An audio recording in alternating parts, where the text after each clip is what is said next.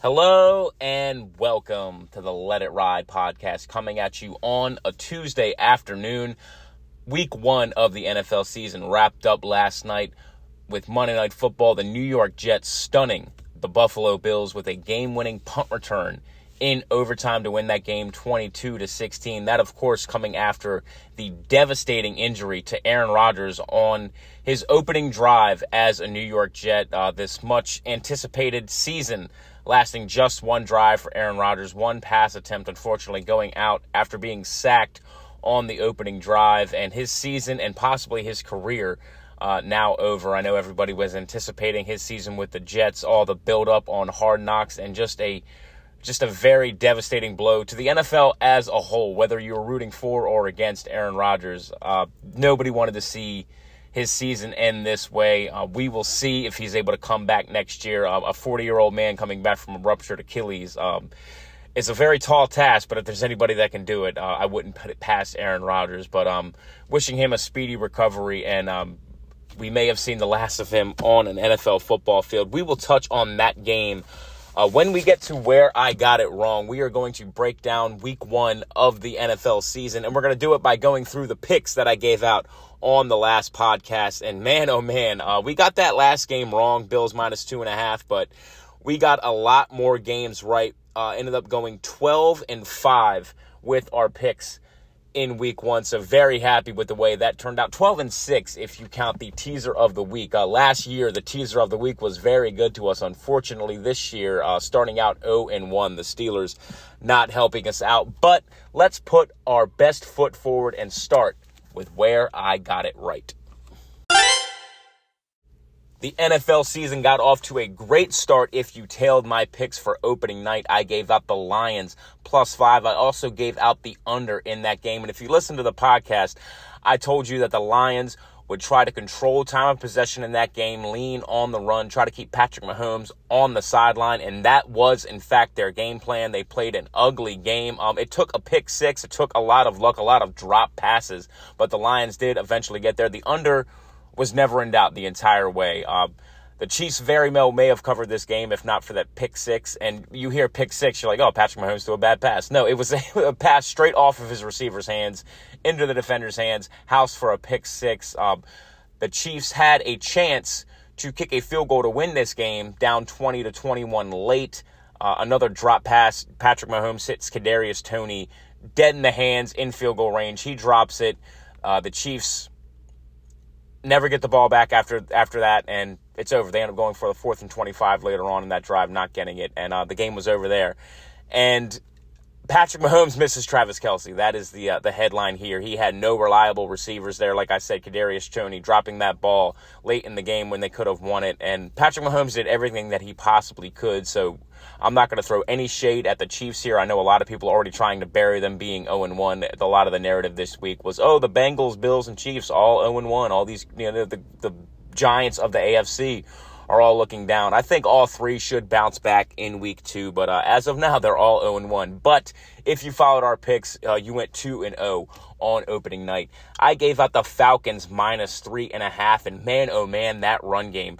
Tyler Algier and Bijan Robinson. It doesn't matter that Desmond Ridder did not look great in his first game of the season. He did not look like a functioning NFL quarterback, but with that run game, it might not matter. You might remember Arthur Smith down in Tennessee, getting a 1 seed with the Tennessee Titans, leaning on Derrick Henry and just getting serviceable games from Ryan Tannehill. You could see him do a similar thing, and now he has 2 dynamic running backs in the backfield. I know that nobody is Derrick Henry, but he's got 2 good ones there with Algier and Bijan. I look for them to continue that revamped defense looked really good. That Panthers offense, that offensive line is really, really bad. And Bryce Young, it's shocking how small he looks when he's out on the field. His NFL career might end up okay, but just looking at him, looking at his stature, he's dealt with it his entire life. So it's not like it's something that he can't overcome, but it is shocking to see just how small he looks out there. But I am not high on the Panthers prospects this year. I will likely be picking against them again this week later on in the podcast. I gave out the Browns plus 2.5, and the Browns just continued their dominance over the Bengals. Like I said, this Bengals offensive line cannot hold up to Myles Garrett. They keep trying to put this Band-Aid over this offensive line. And they go, Joe Burrow's great. He'll be fine. He's not fine. They have not spent the draft capital on the offensive line. I've said this on the last podcast. They've had 11 picks in the top 100 since drafting Joe Burrow. They spent one of those picks on the offensive line. They keep trying to get these free agent signings in, trying to put a Band-Aid over an axe wound here, and it's just not working. I think the Bengals will be fine. I think they'll bounce back. I mean, they started off 0-2 last year and still bounced back and won the division. I think you see them do something similar, maybe grab a wild card. Could still win that division. It's still entirely up for grabs. The Steelers did not look good. The Ravens and Browns both had devastating injuries in their games. But the Browns win this game. Unfortunately, they lose their starting right tackle. Deshaun Watson did not look great, but it didn't matter. This defense looked really good. I'm not sure what we can take away from this game as far as projecting for the season. It's natural. Everybody overreacts to week 1 anyway, but the Browns have just owned this matchup. They've now won 7 of the last 8 games against the Bengals. So this is a bad matchup for the Bengals and a good matchup for the Browns. So I'm not sure that I'm willing to come away from this and say, the Browns are definitely going to be the better team than the Bengals this year. I just think head-to-head, this is a really bad matchup for the Bengals. I gave out the over 45 in the Colts-Jags game, and just like I said, this Jags offense is high-powered, but their secondary is bad. Anthony Richardson in his first start able to move the ball up and down the field on them. And this game was a lot closer than the final score would indicate. It's a 3-point game late in the third quarter. The Jags end up winning it by 10. They stretched the lead to 10 late. The Colts had a chance to cut it to 1 score late in the game. Anthony Richardson coming out with a minor injury. Gardner Minshew trying to punch it in at the end. But a game that was closer than the final score indicated and went well over the total of 45. So that was a winner for us. I gave out the Ravens minus 10. And this might be one of the worst double-digit wins in the history of the league, just because the Ravens didn't look great doing it. They were playing a really bad team and just devastated with injuries. They lose Tyler Linderbaum. They lose Ronnie Stanley and J.K. Dobbins, and J.K. Dobbins is gone for the season, so just devastating news for the Ravens. This is a team that's been decimated with injuries the last 2 seasons, and it looks like that trend is continuing already in week 1. But Zay Flowers looks good, man.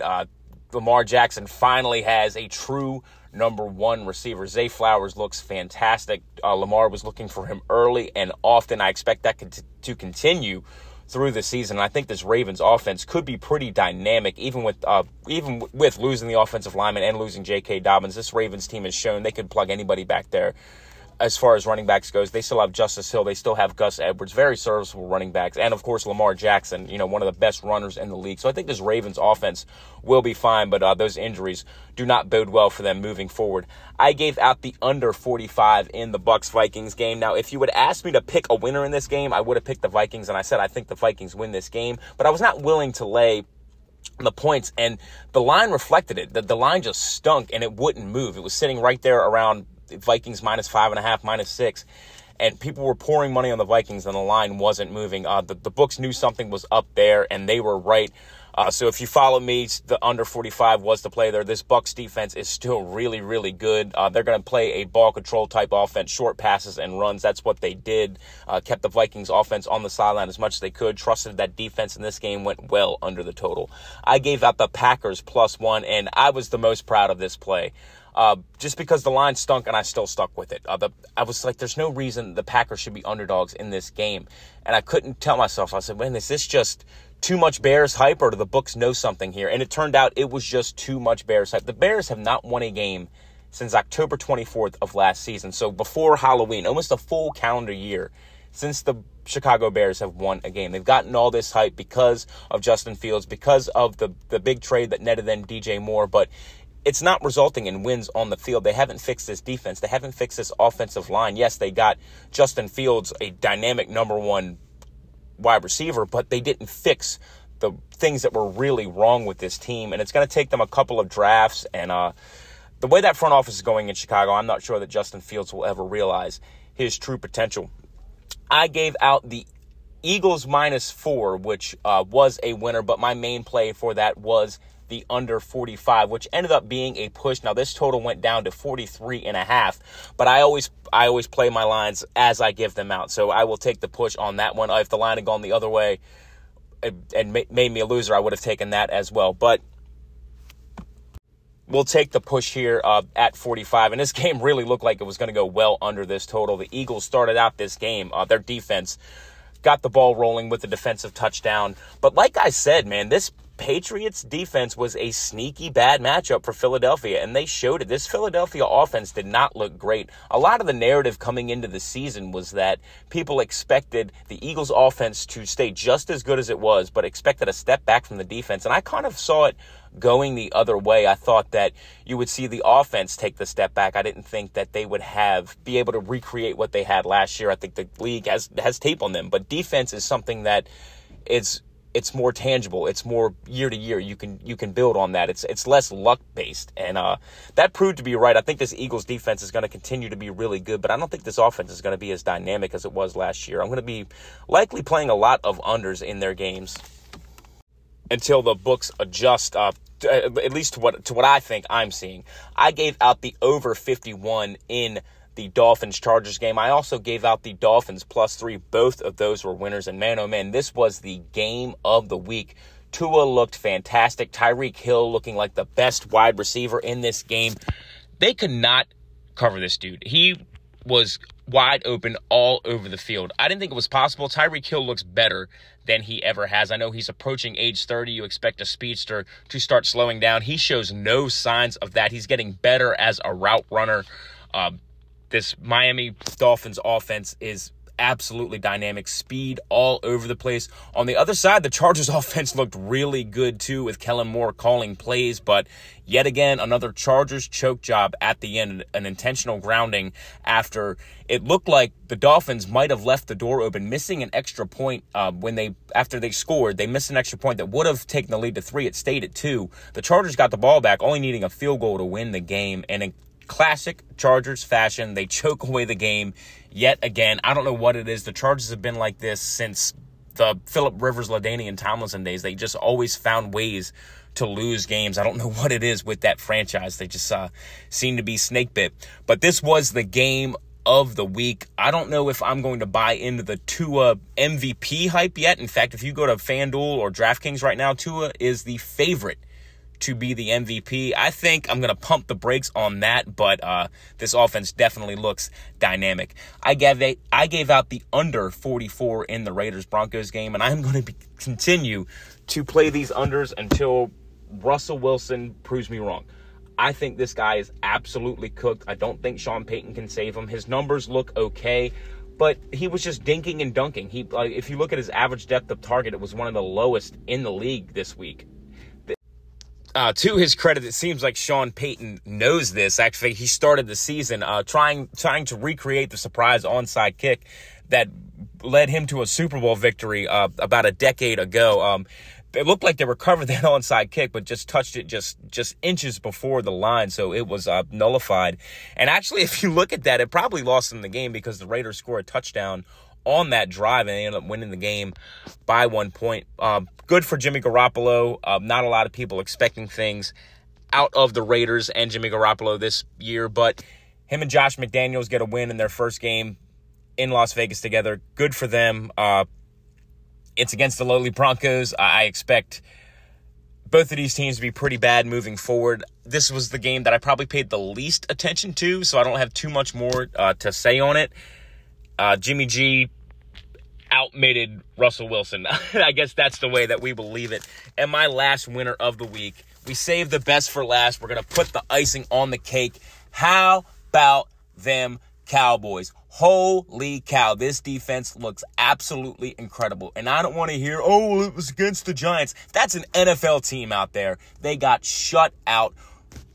The Cowboys defense, 7 sacks of Daniel Jones in this game. They give up just 63 yards passing when you factor in all of the lost yardage due to sacks. Forced 3 turnovers. Trevon Diggs, a new skill set. Who knew? Everyone said, oh, he's an interception merchant. He gives up big plays. Punching 2 balls out. Deron Bland with a pick 6. A blocked field goal returned for a touchdown, kicking off the scoring in this one. This was just a dominant performance in this game. And those 7 sacks don't do justice to how well this Cowboys pass rush played. Daniel Jones had no chance. I'm not going to sit here and say that Daniel Jones is a good quarterback, but I think he's getting a little bit too harshly criticized. Yes, he did not play well. I don't know what he was supposed to do. The Giants have no receivers. Like I said, these two outside corners, Trevon Diggs and Stephon Gilmore, just shut things down for the Cowboys on defense. These no-name receivers could not get open. You have Darren Waller over the middle, but guess what? J-Ron Kearse is one of the best safeties in the league at covering tight ends, and that pass rush is just able to tee off on Daniel Jones. There was absolutely nothing that he could have done in this game. It's just a terrible matchup. I think a lot of teams are going to have this problem when they face this Dallas Cowboys defense. If you want to nitpick, you could say the offense didn't look great, but guess what? It's Mike McCarthy's first time calling plays with Dak Prescott at the helm. It's going to take him some time to gel. Guess what gives you time to gel? Your defense playing like that and giving you kind of a free game to just sit back and, okay, we really don't have to do much.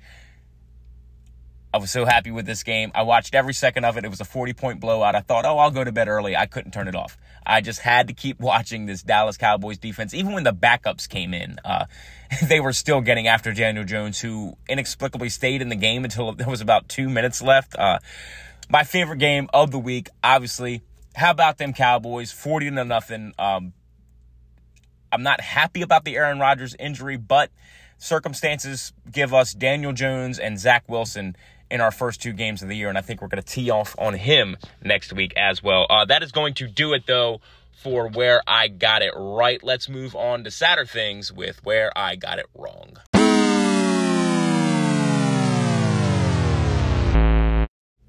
You can't win them all, but we came pretty close this week, 12-5 with our picks. Pretty happy with that. 12-6 if you count the teaser of the week. That was, like I said, really good to us last year, but starting out 0-1, we'll look to get that back on track later in the podcast. I started out with the Saints-Titans over. I really thought that these offenses kind of would exploit each other's defensive weakness, and I was partially right. These teams settle for a lot of field goals. Field goals are the enemy of overs, and these teams both settle for a lot of field goals. This game had a chance to go over. I'm looking at a possibility of a 19-19 overtime game, but Mike Vrabel, one of my favorite coaches in the league, inexplicably kicks a field goal down 4 with like 3 minutes left in the game. Like, dude, and they never got the ball back again after that. It's like, dude, what are you doing? The game is over right there. That was just an inexplicably bad decision from a head coach. Maybe you sit here and say he just didn't trust Ryan Tannehill. Well, then he shouldn't be your starting quarterback. You have two guys that you drafted in the last two drafts. Put one of them behind center. If you don't trust your quarterback enough to go for a 4th and short late in the game, when you're down 4, settling for a field goal, that's just a absolutely moronic decision, and I can't believe that Mike Vrabel made it because he's usually a very good head coach. My biggest miss of the week, I'm going to wave the white flag on this one. I was dead wrong about the Steelers, about the 49ers. I gave out the Steelers plus 2.5. I keep fading Brock Purdy. I keep saying I don't think he's that good, and he keeps going out and playing well. And I still don't think he is a very talented quarterback, but I think he knows exactly what he's supposed to do when he's out there. He gets the ball to these playmakers. Doesn't put a lot of zip on it, but he gets it there. He does what he's supposed to do. This 49ers defense looks just as good as it was last year, even with the departure of DeMeco Ryans. This was my biggest miss. I was dead wrong. They were also the reason I lost the teaser of the week. I teased the Steelers up to plus 8.5. I teased the Commanders down to -1. Now, the Commanders teaser leg did hit. They, however, did not cover the -7. And this was another thing that has to be alarming for Commanders fans. Yes, they won the game, but outside of teams that suffered injuries, this is probably the worst win of week 1. The Cardinals, by almost everybody, were projected to be the worst team in the league. Josh Dobbs at quarterback, and they're trading away guys like Isaiah Simmons right before the season starts, and a lot of no-name guys on that team, and they still hung with the Commanders. And if it wasn't for a couple of turnovers late in that game, the Commanders easily could have lost this game and destroyed a lot of eliminator pools. The Commanders win the game. They don't cover the 7. There's a lot of concern in Washington. I can't imagine that anybody feels too good after watching them on Sunday. I gave out the Seahawks -5.5, and this was another big miss by me. I was really high on this Seahawks team, and they lose both starting tackles in that game. Geno Smith did not look like the Geno Smith of last year. Tyler Lockett also leaving that game with an injury.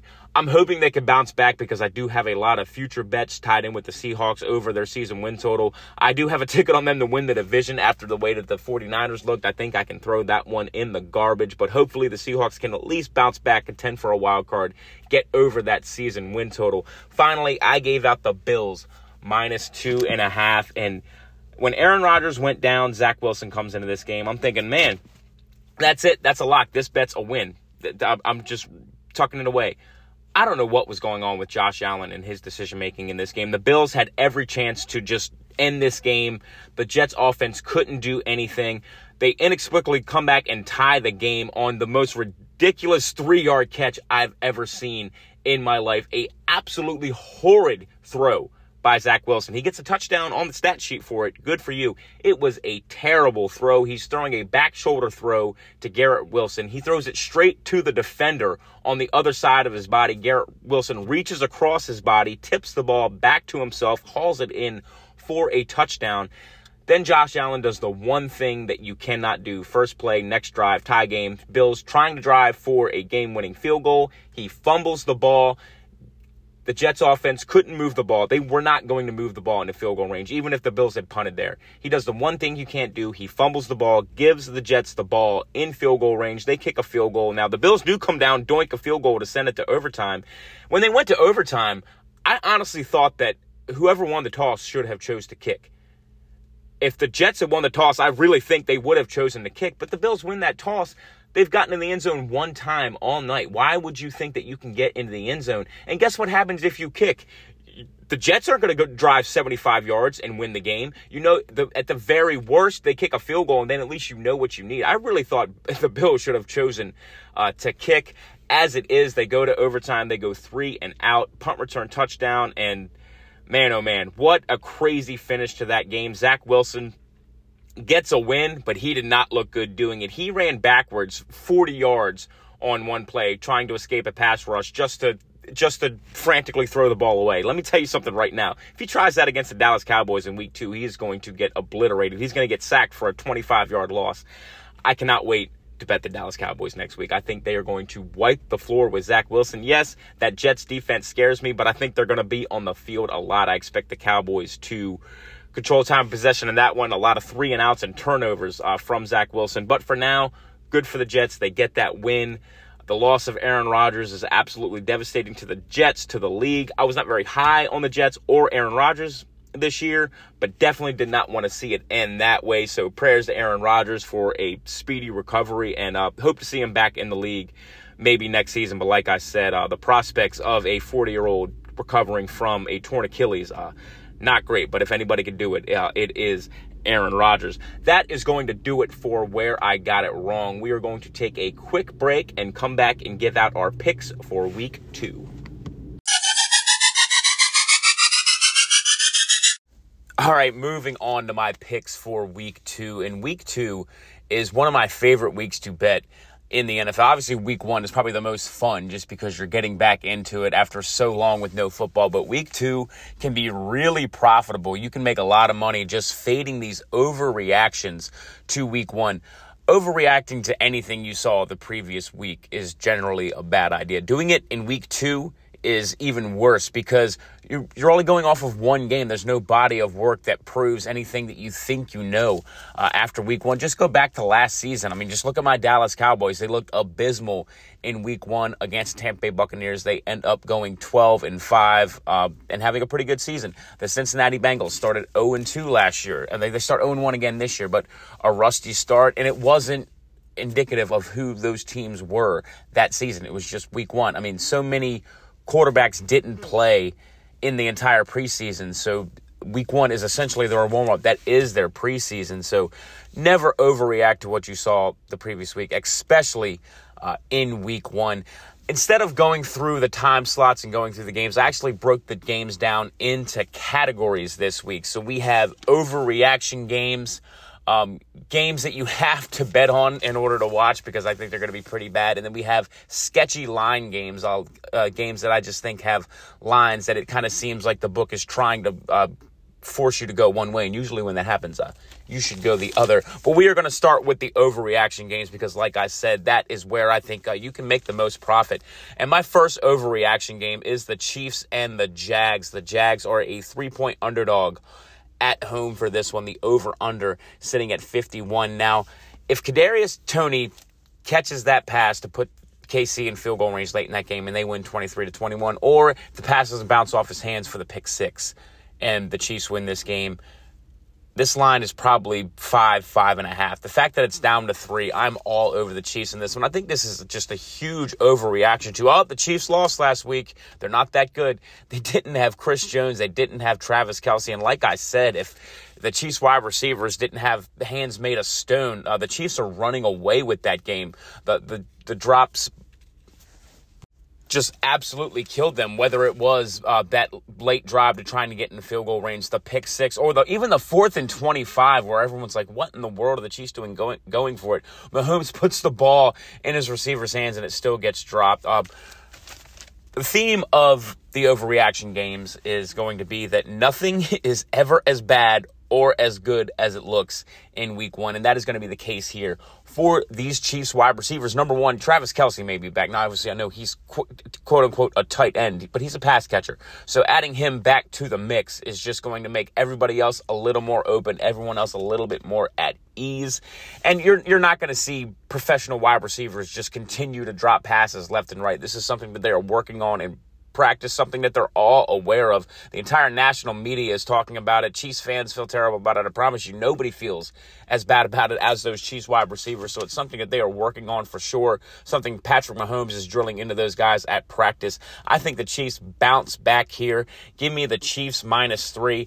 Look, this Jags secondary is pretty bad. If you look at last week, they almost got beat by a one-man team. Now, you can sit here and say, they won that game by 10 points. That was a game down the stretch. The Colts had the lead late, and the 10-point margin final, not indicative of how close that game was. And the Colts were really just a one-man offense. Anthony Richardson did everything. He accounted for 263 of the 288 total yards created by the Colts. He was getting no help. 25 total yards from the rest of the Colts rushing outside of what Richardson did. And you could say, maybe they weren't giving him the ball. I think Deion Jackson had something like 19 carries. So it wasn't like they weren't trying to get somebody besides Anthony Richardson to do anything. It's just nobody else was able to do anything, and he still single-handedly in his first game as an NFL pro was hanging with this Jacksonville Jaguars team, and that's because this secondary is just really not that good. Not sold on this Jags defense. I think the Chiefs carved them up. Like I said, give me the Chiefs -3. My second overreaction game is the Bears taking on the Bucs. The Bucs, a 3-point favorite at home, the over-under sitting at 41. This Tampa Bay Buccaneers offense was bad. Granted, they won the game, but their offense and their defense both greatly benefited from those 3 Kirk Cousins turnovers. If you look at the rushing game, they had 0 carries over 6 yards. Baker Mayfield allowed just 5.1 yards per attempt. They had one explosive play the entire game. That was the 28-yard touchdown pass to Mike Evans. That was the result of a blown coverage by the safety.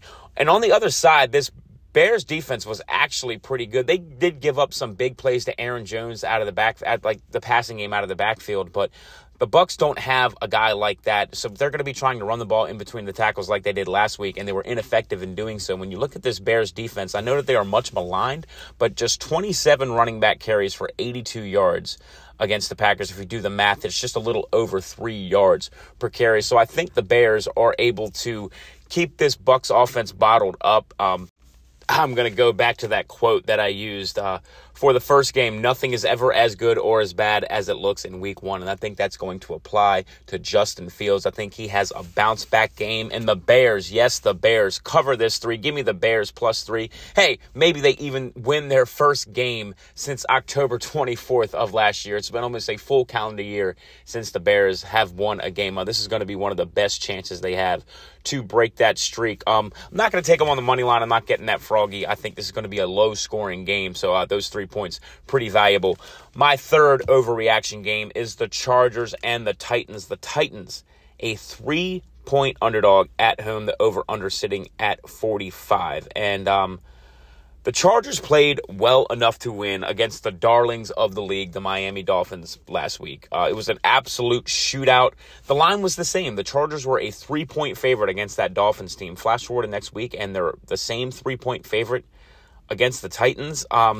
This Titans secondary got carved up by Derek Carr. They have a great run defense and a bad secondary. I told you that on the last podcast. I thought that was going to lead to the over, and I was wrong in that scenario. But I do think that Kellen Moore and Justin Herbert are going to be able to spread this defense out and absolutely pick them apart. When you go to the other side of the ball, Ryan Tannehill was absolutely awful. Now, I know a lot of people are getting on this Chargers defense, but guess what? They're not going up against Tua Tagovailoa, Tyreek Hill, and Jalen Waddle this week. They're not going up against that dynamic offense. They're going up against this Titans offense that managed to put up 15 points last week. This Titans offense Ryan Tannehill was arguably the worst quarterback in the league last week, not named Zach Wilson. He was absolutely pitiful. They clearly don't trust Ryan Tannehill anymore. They kicked a field goal down 4 to cut a lead to 1 last week against the Saints. They shouldn't have covered last week, by the way. They were 3-point underdogs against the Saints. For some reason, decided to kick a field goal to cut the lead to 1. Maybe somebody in the coaching staff must have bet the team plus the points or something, because that was a head-scratching decision. But I digress. I think, look, if the Chargers win that game, this is probably a 5 to 6 point line. And the Chargers easily could have won that game. Like I said, they played well enough to win, but everyone's only focusing on the last drive. But guess what? This Chargers team was able to run the ball very well. I think they're going to be able to pass the ball very well against this weak Titans secondary. Give me the Chargers -3. My fourth overreaction game is the Seahawks taking on the Lions. The Lions, a 6-point favorite at home for this one, the over-under sitting at 47. And this is not an overreaction to, the Lions got that win against the Chiefs. They were lucky to get it. They shouldn't be favored by 6 against the Seahawks.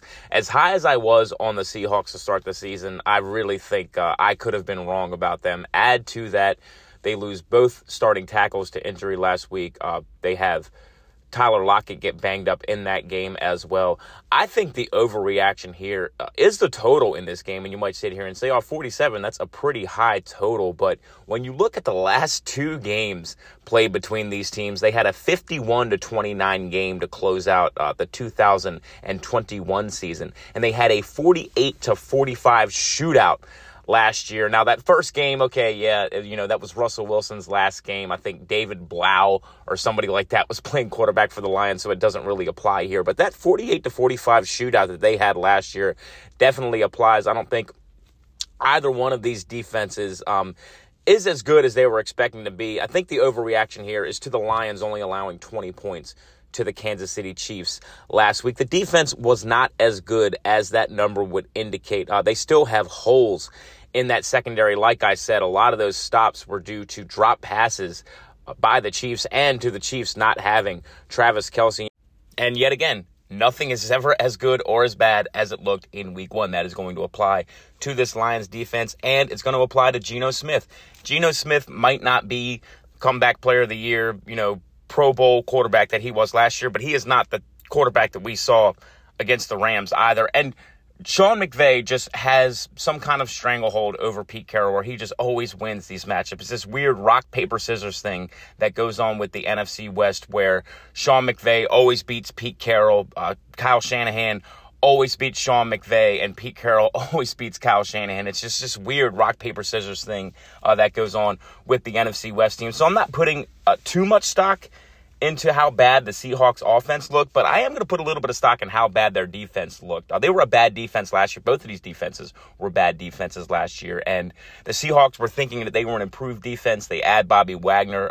Their first-round draft pick, of course, was not able to play. That would have gone a long way to improving this defense. We'll see if he's able to get back on the field for week 2, Devin Witherspoon, but giving up 31 points to the Rams. The Lions only put up 21 points, but I think this Chiefs defense is a little better than people give it credit for. So I think there will be points scored in this one. Give me the over 47. If you go back to that game that they played last year, like I said, 93 points scored. That's almost double what this total is sitting at. Now, I'm not sitting here and saying that the total should be in the 60s or something crazy, but something like the over-under for the Chiefs-Jags is sitting at 51, which is a key number. I think this could very easily be a 28-23 type of game. So give me the over 47 in this one. My final overreaction game is going to be the Browns taking on the Steelers. The Steelers, a 2.5-point favorite at home in this one. And this is why I made this segment. This is why I wanted to do overreaction games. This is the biggest overreaction on the board. The Steelers have a really bad loss to the 49ers last year. The Browns have a blowout win against the Cincinnati Bengals. And yet again, nothing is ever as bad or as good as it looked in week one. That is going to apply to the Browns. It's going to apply to the Steelers, particularly Kenny Pickett. There's no way he looks that bad. He was I know it's the preseason. We saw too many flashes. This guy definitely has something, and I think this Steelers offense is going to pick it up a little bit. I know you could sit here and say, man, this Browns defense, I don't know. They dominated the Bengals offense, and the Bengals offense is a lot better than the Steelers. Well, this Browns defense, we talked about coaching matchups in the last game as it applies to the NFC West. It applies here in the AFC North, too. For whatever reason, the Browns just destroy this Bengals team every time they played them. They've won 6 out of the last 7. Myles Garrett just eats against that Cincinnati Bengals offensive line. The Steelers offensive line is improved. They might not be able to stop Myles Garrett, but I think they can contain him much better than the Cincinnati Bengals were able to. Add to that, we have yet to see Deshaun Watson play a good game as the Browns quarterback. He hasn't played a good game in over 2 years. Add to that, the Steelers are 10-2 following a 20-point loss since 2007. They are 14-7 in home primetime games. I'm not going to count on Deshaun Watson to go in after we haven't seen him play a good game in over 2 years. I'm not just going to count on him going into Pittsburgh in prime time and stopping both of those trends. Give me the Steelers plus 2.5. I gave serious consideration to teasing the Steelers to plus 8.5, but they burned me last week, and I love the teaser of the week too much to just go back to that well yet again. I do like them, but I'm not willing to risk the teaser of the week on them after they burned me so badly last year. But that is going to do it for the overreaction games. We're going to take a quick break and get to our next set of games. Welcome back. We move on to our next set of games, and these are sketchy line games. These are games where I feel like it kind of seems like the sports books are trying to trick you into taking one team when you should actually take the other, or taking one side of the total when you should actually take the other. And we're going to start with the Thursday Night Football game kicking off tomorrow night, the Vikings taking on the Eagles. The Eagles were a 7-point favorite as of yesterday. As I'm recording this now, they are a 6.5-point favorite at home on Thursday for this one. The over-under sitting at 48.5. And when you look at this Vikings offense, they actually were moving the ball last week against the Tampa Bay Buccaneers. They just kept turning the ball over. 3 turnovers by Kirk Cousins. And on the other side, they really shut down this Bucs offense too. The Bucs just kind of dinked and dunked their way down the field a couple of times, but they never had a run over 6 yards in that game. And Baker Mayfield, like I said, averages 5.1 yards per attempt. So I really think that this Vikings team is better than they showed in that game against the Bucs. I think the Vikings will struggle just because it's prime time Kirk Cousins, and we've seen it time and time and time again. That 24-7 loss last year to the Eagles, where the Eagles defense just completely eviscerated Kirk Cousins.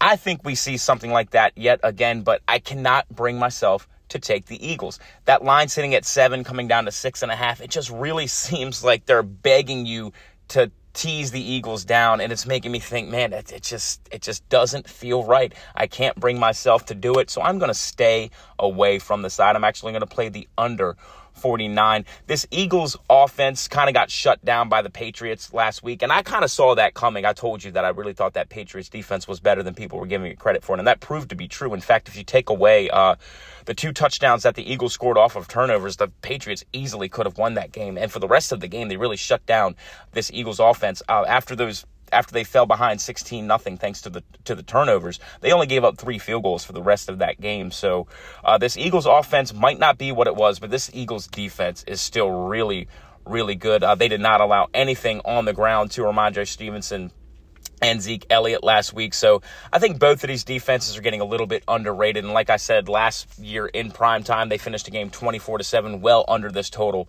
that's sitting at 49. So give me the under 49 for the Vikings-Eagles.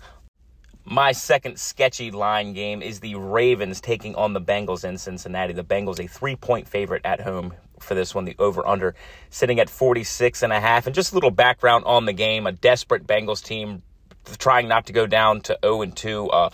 0-2 in the division, too. So starting out the season with 2 divisional losses, it'll be a long road to crawl back into the divisional race if that were to happen. The Ravens win last week, but was it really a win when they lose J.K. Dobbins yet again? Ronnie Stanley goes down with an injury as well. Add to that, they already lost Marlon Humphrey in the preseason. So yet again, for the third year in a row, this Ravens team just decimated with injuries. But the sketchy part of this line to me isn't the Bengals -3. That kind of makes sense to me. I'm actually kind of proud of the books here for not overreacting too hard to that Bengals terrible loss against the Browns. Like I said in the last segment, the Browns just have a bad matchup against the Bengals. The Ravens don't have anywhere near that kind of pass rush. But the sketchy part of this line to me is the 46.5. Rarely do you see the public on unders. 70% of the bets when I last checked were on the under 46.5 in this one. And that's because the last 3 times these teams have played, the games have gone under. You hear Ravens and you think great defense. But I'm going to zag here. I'm going to go the other way. I'm going to take the over 46.5. I think you see Joe Burrow bounce back here. Like I said, the injuries in that Ravens secondary, I think you see Jamar Chase, T. Higgins, Joe Burrow all bounce back. And on the other side, man, I really, really think Lamar Jackson has something here with Zay Flowers that he has never had. And I think Zay Flowers was the best receiver in this draft class. I didn't expect him to be this good right away. He made so many great plays in week 1. He was kind of the lone bright spot for the Ravens, and I think that they already have great chemistry together. He's already a true number 1 receiver in this league, and I think you see this Ravens offense able to move the ball as well. A Bengals defense that lost Jesse Bates, so they're not as strong in the secondary as they used to be. I think you see a lot of points in this game. Give me the over 46.5. We're going to zag when everyone else is zigging and taking the under here. We're going to go over 46.5. And that's going to move us on to my third sketchy line game, the Commanders taking on the Broncos. The Broncos, a 3.5-point favorite at home for this one. The over-under sitting at 39. And the sketchy part of this line is why in the hell are the Broncos favored against anybody? This dink and dunk offense last week, very limited. Russell Wilson, his numbers look fine, the QB rating, but he didn't take any risks. Just a very vanilla passing game from him. Just 16 points against a Las Vegas defense that is not very good. The Commanders on the other side, a very good defense, I think, especially on that front four. That's probably why this total is so low, but we're going to get to that. I don't think that it is low enough. When you go to the Broncos' 2 touchdown drives, they were both extended by third down pass interference penalties last week, and their only field goal drive was extended by a roughing the punter penalty. So I'm going to go back to the well yet again. The sketchy part of this line to me is the Broncos -3.5, but I cannot touch it. This Commanders team, it seems like the book's trying to get you to take the Commanders +3.5 here. I just can't do it. They didn't show me enough last week. I think Sam Howell is going to be a fine quarterback. I just think he has some kinks to work out of his game. I think he will get there, but I'm not counting on him getting there in week 2 against a really good Broncos defense. The one thing that I could count on that I've been thumping on this podcast since last season, just play the under in Broncos games. I know this total sitting very low at 39, but like I said, even the 16 points the Broncos scored last week, all 3 of those drives were extended by penalties. The Commanders barely able to put up any points against the Arizona Cardinals. Now, granted, that was had a lot to do with them losing 2 fumbles, but their scoring drives were really set up by them forcing turnovers. So it's really hard to say either way what to make of this offense, but I think this Broncos defense is really good. I think this Commanders defense is really good. I don't trust either offense. Give me the under 39. That is going to take us to the 4th sketchy line game, and that is the Saints taking on the Panthers. The Panthers, a 3-point underdog at home for this one. The over-under sitting at 40, and Bryce Young had a rough debut, just 3.8 yards per attempt, a fumble that luckily for him, his team recovered, and 2 interceptions. Did not have a single pass play that gained more than 15 yards, and that was on 38 attempts. The Panthers did run the ball pretty well, but when you go to the other side of the Saints, really held the Titans running game in check last week. So I think that they're going to be able to do the same thing to the Panthers here. They also made Ryan Tannehill look absolutely awful. Derek Carr looked solid in his Saints debut. They really should have covered the spread in that when they were up by 4. I touched on this when I talked about the Titans and the Titans kicking a field goal there. And then the Saints, again, get in the scoring range, and then they run out the clock. So, if they score on that last drive or the Titans don't inexplicably kick a field goal, you're looking at the Saints covering there. So they should have covered last week. I think they're going to cover again this week. I know I just said this line is sketchy, but I thought about that. I considered it, and I don't care. I think this Panthers team is really, really bad. As I've said multiple times, I'm really high on this Saints team. So even though it's sketchy, look, the books don't get all these right. Just because the line's sketchy doesn't mean that the books go 100% on these lines that it seems like they're trying to trick you into taking. Sometimes these plays win. I'm going to go with my gut here. Give me the Saints +3.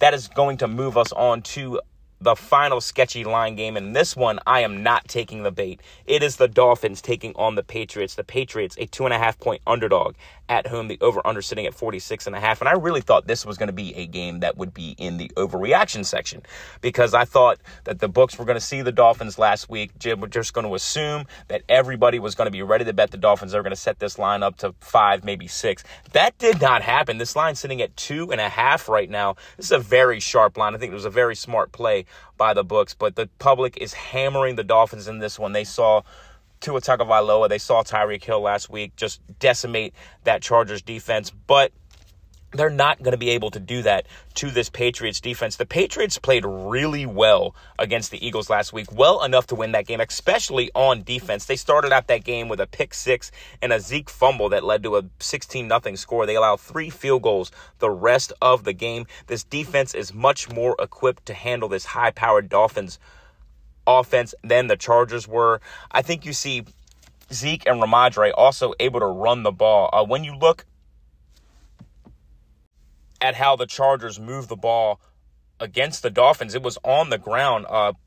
Austin Eckler and Joshua Kelly, 32 carries for 208 yards. So Zeke Ramondre got bottled up by that stout Eagles front. They are not facing that with the Dolphins here. I think you see the Patriots keep the ball on the ground, keep this game close. I can't believe I'm saying this. Give me the Patriots, the ultimate zag, the Patriots +2.5. I also considered using this game in the teaser of the week, but I already feel like I'm kind of going out on a limb. I don't want to be tied too heavily to this game. I love the way that Dolphins offense looked. This is just kind of a zag play from me. So tying the teaser of the week, which I've already touched on, I care deeply about. Don't want to risk that going 0-2. That is going to move us on to our third segment, and this segment is just called Teaser of the Week. Teaser of the week. That is right. We are finally getting to it, the teaser of the week. I kept teasing the teaser of the week, saying, I thought about using it here and I didn't want to use it there. This is the game I'm using it on, is the Packers taking on the Falcons. The Falcons, a 1.5-point underdog at home, the over-under sitting at 40.5. And this is a game that really didn't fit into any of the categories I had. It's not an unwatchable game. I think it's going to be a fantastic game. Both of these teams looking to go 2-0, and I think both of these teams could be fighting for a wild card spot in the NFC. I felt like it was a really sharp line. I didn't know which way to go with this game. The Falcons +1.5 seems like the right line. It doesn't seem fishy. It doesn't seem like an overreaction. I think the books nailed this one. Now, this is a matchup of arguably the 2 best running back duos in the NFL. Both teams kind of coming into the season with questions at quarterback, both of them having good rosters, just questions at quarterback. I think Jordan Love did a little bit better job of answering those questions in week 1 than Desmond Ridder did, but the book is still unwritten for both of these guys. This Falcons run game, man, oh man, is it good. And I think it's going to be the better run game in this matchup. A.J. Dillon looked ineffective. Aaron Jones was effective catching passes out of the backfield, but he didn't really run the ball that effectively against the Bears either. And he's got a hamstring injury. He hasn't practiced yet this week, so it could be A.J. Dillon by himself in this backfield. So like I said, I like the Packers QB situation better. I like that Jordan Love better than Desmond Ridder, but I think this Falcons run game, they're going to be able to lean on it.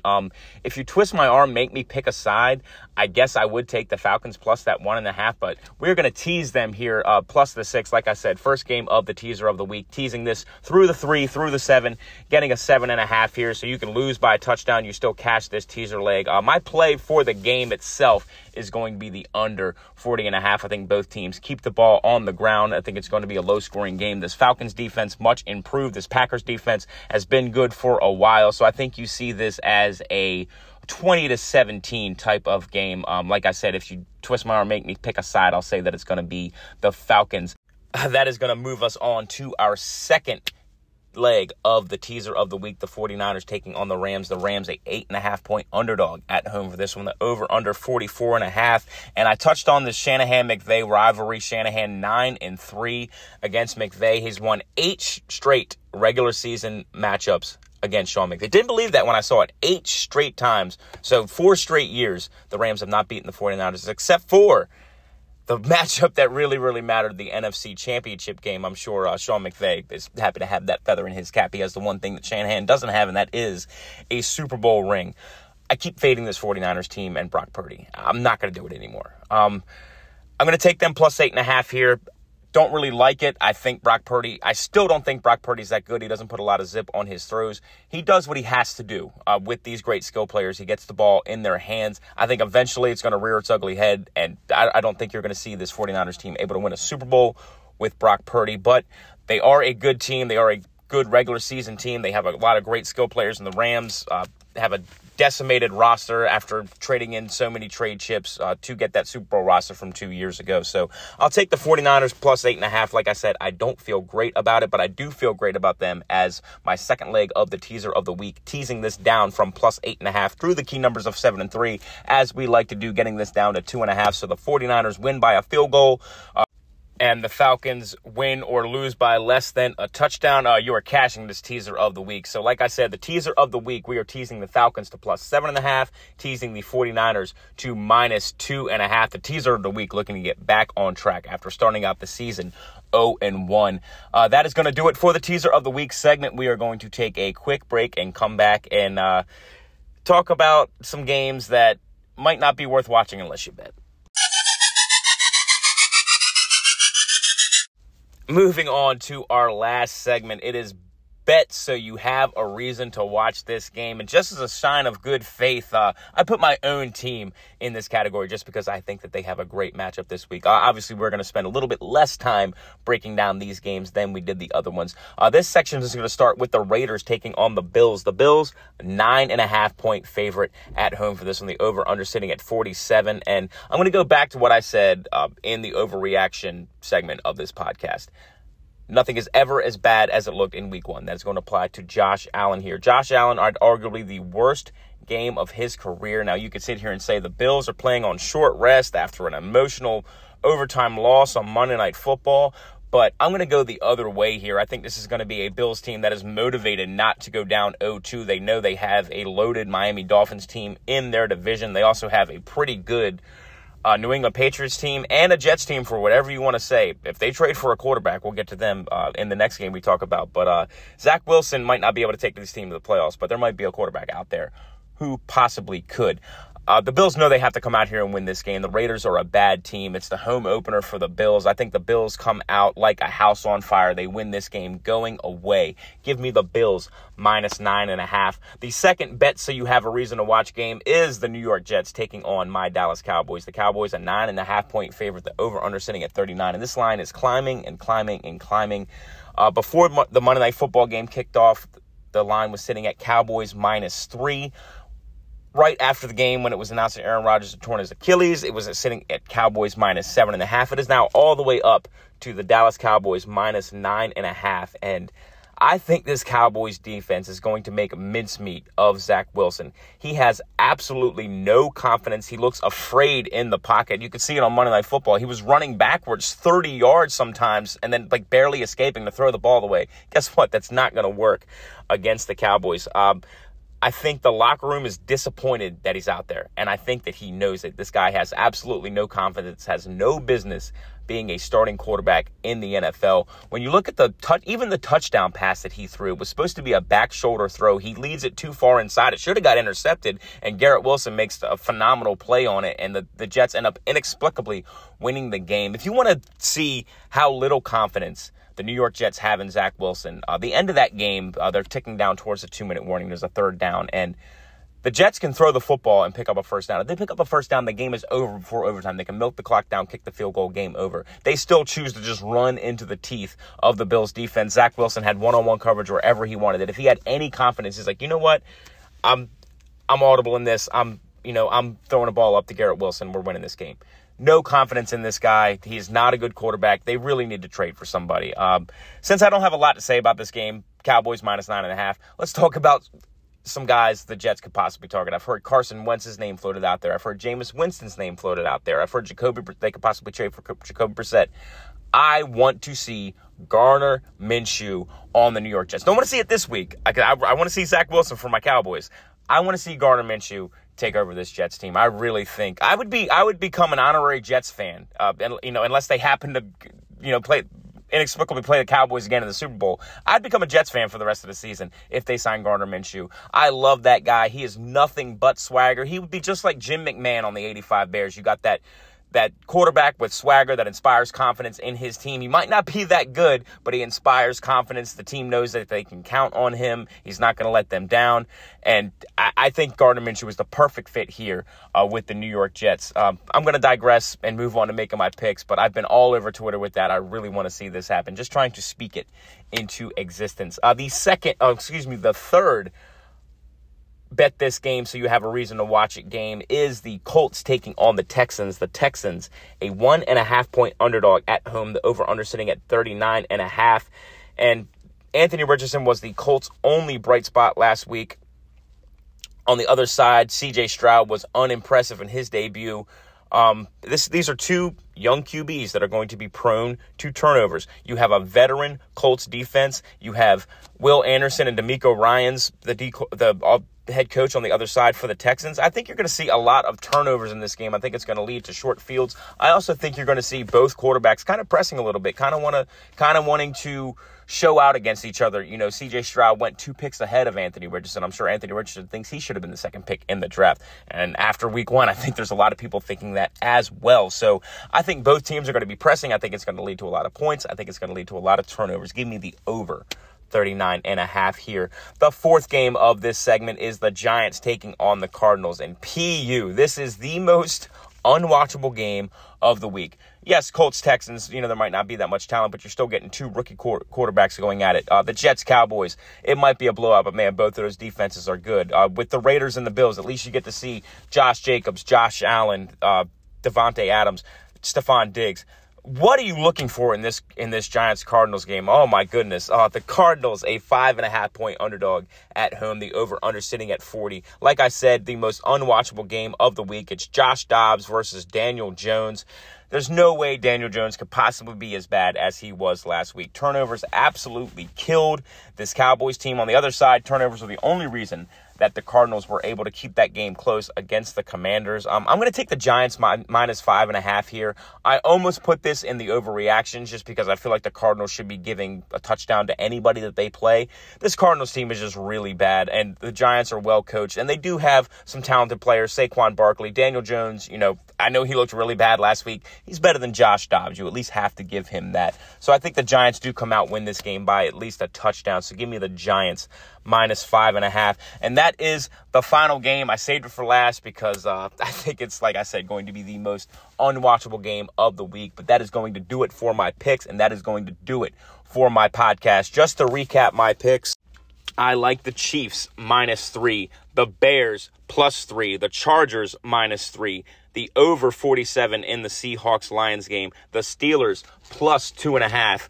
I like the under 49 in the Vikings-Eagles game. I like the over 46 in the Ravens-Bengals game. I like the under 39 in Commanders-Broncos. I like the Saints minus 3 against the Panthers. I like the Patriots plus 2.5 against the Dolphins. That is my Zag play. of the week. The teaser of the week is going to be to tease the Falcons from +1.5 to +7.5 and tease the 49ers from -8.5 to -2.5. In those games, we also like the 49ers -8.5 and the under 40.5 in Packers-Falcons. I like the Bills -9.5 against the Raiders, the Cowboys -9.5 against the Jets, the over 39.5 in Colts-Texans, and finally, I like the Giants -5.5 against the lowly Arizona Cardinals. That is going to do it for the podcast. Thank you for listening, and I will see you guys next week.